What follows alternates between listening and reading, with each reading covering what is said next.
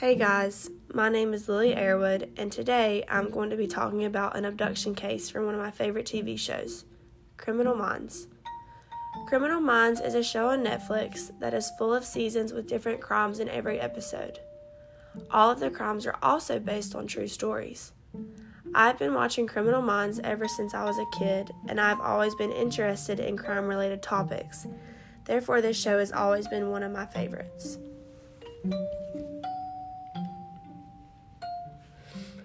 Mosley Lane, Season 5, Episode 16, is an episode about a child abduction case. The Lynch family were spending the day at a fair in Ashburn where everything went wrong really fast. Aimee Lynch, their 8-year-old daughter, was taken in plain sight. A woman was running around the fair frantically screaming, "Has anyone seen my son?" This instantly brings upon the attention of everyone. I mean, if I heard someone screaming for their son, I would also be looking around for them as well.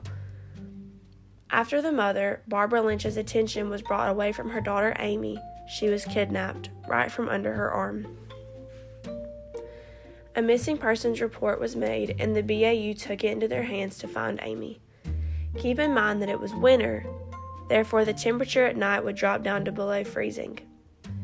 This made law enforcement even more determined to find Aimee.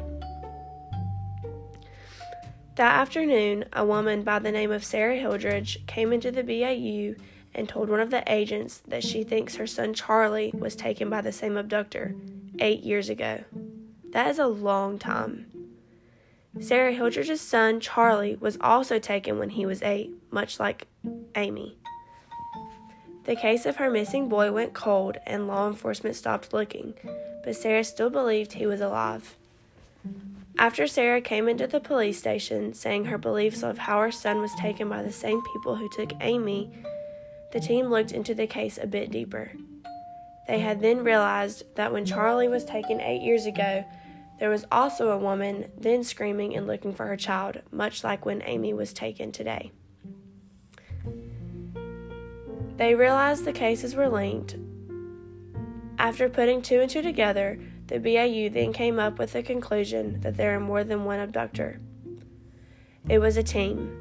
A woman looking for her child was used as a distraction. Then there was someone else who took the kids. Then there was a getaway driver.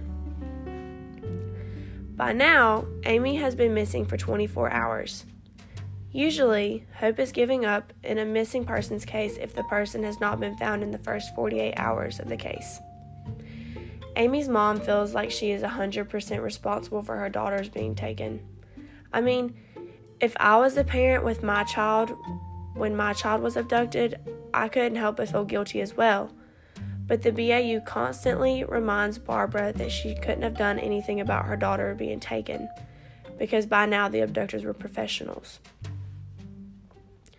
The BAU then goes back decades and finds multiple child abduction cases where they had all had the same things in common in the reports. The parents were distracted by a woman looking for her child at some type of fair. The BAU then brings in Sarah Hildridge to help with their investigation. They ask her to do so because she knows the most about the cases, since she has been studying them ever since her son went missing 8 years ago. Sarah then tells the BAU that she believes she saw her son 3 years ago. This is why she has never given up. She feels confident that he is still alive. Sarah tells the officers that she used to be in a support group with other couples who lost their children due to an abduction. She lists the names of the couples who attended the meetings, and the BAU brings the couples in. One of the couples brought in had lost their son Stephen a year after Charlie went missing, so 7 years ago. Stephen went missing at a fair as well, where the couple also had heard a woman looking for her son. After hearing Sarah describe what her son Charlie looked like, the couple then remembered seeing him the day their son was taken. The blame was immediately put onto Charlie for taking their son. The BAU immediately decides that Charlie is helping the kidnappers. When someone has been under the restraint of an abductor for a certain amount of time, they begin to develop something called Stockholm Syndrome. This just simply means that after being held hostage for a lengthy amount of time, they form a bond with their abductors. The abductors have had Charlie for 8 years, so this theory would make sense. They had psychologically trained Charlie to willingly do as he is told. So, to start the case, the BAU searches for how many families in the area of Northern Virginia have been visited by social services in the last 10 years. They do this to get an idea of who has done something wrong to their children. They come up with a total of 107 names. That would literally be impossible to visit 107 houses, and by the time they did, Aimee's 48 hours would be up by then. They then lower the list to 23 single-income families. The team figures that the abductors would fall under this list because they assume that they would be less noticeable. After finally getting down to 23 names, the team goes door to door to question the 23 couples. Finally, they come across the right one. They go to a secluded house with a lot of land that can't be seen from the road.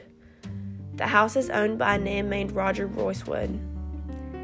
He acts very calm when being questioned and says that his wife and him have 4 children together. He then states that his wife and kids are out and will be back sometime soon. It's believable until the team sees a family picture with a boy who looks just like Charlie, the boy who had been missing for 8 years.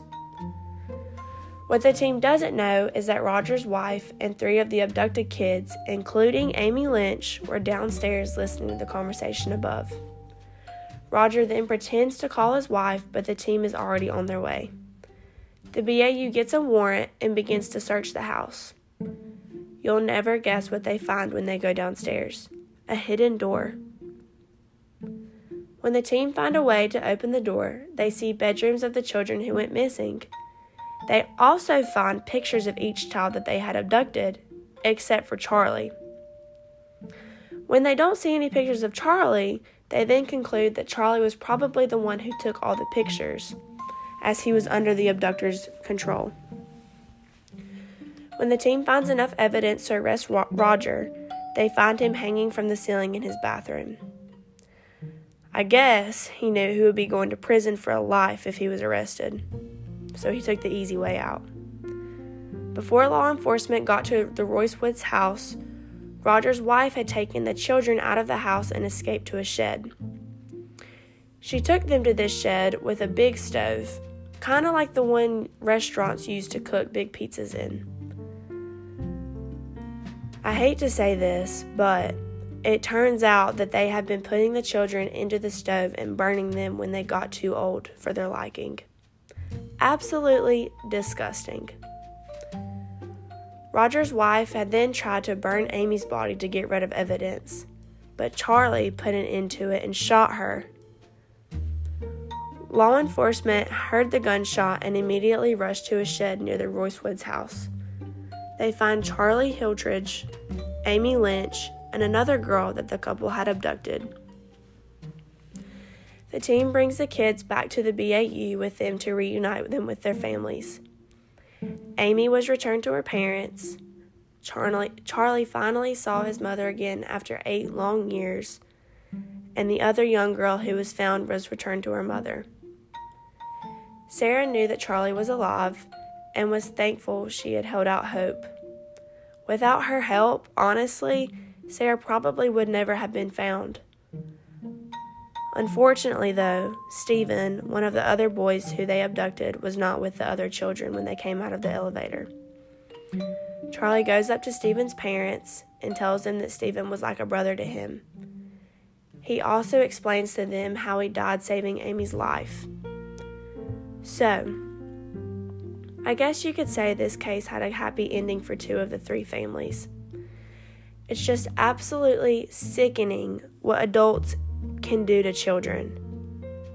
I'm sure these kids were scarred for life and all of their lives would be changed forever. I think this story proves the fact that you should never lose sight of hope. Sarah never lost faith that her son was still alive and never gave up looking for him. Regardless of if people thought she was crazy or doubted her, she never stopped searching. Sarah continuously looked for evidence and studied missing children's cases for 8 long years. Most people would just give up, but Sarah never lost faith that her son would be found. Without the help of her, the team would have gotten no leads and wouldn't have found the abductors. I hope you guys enjoyed listening to this crazy, chilling story. Thanks for listening.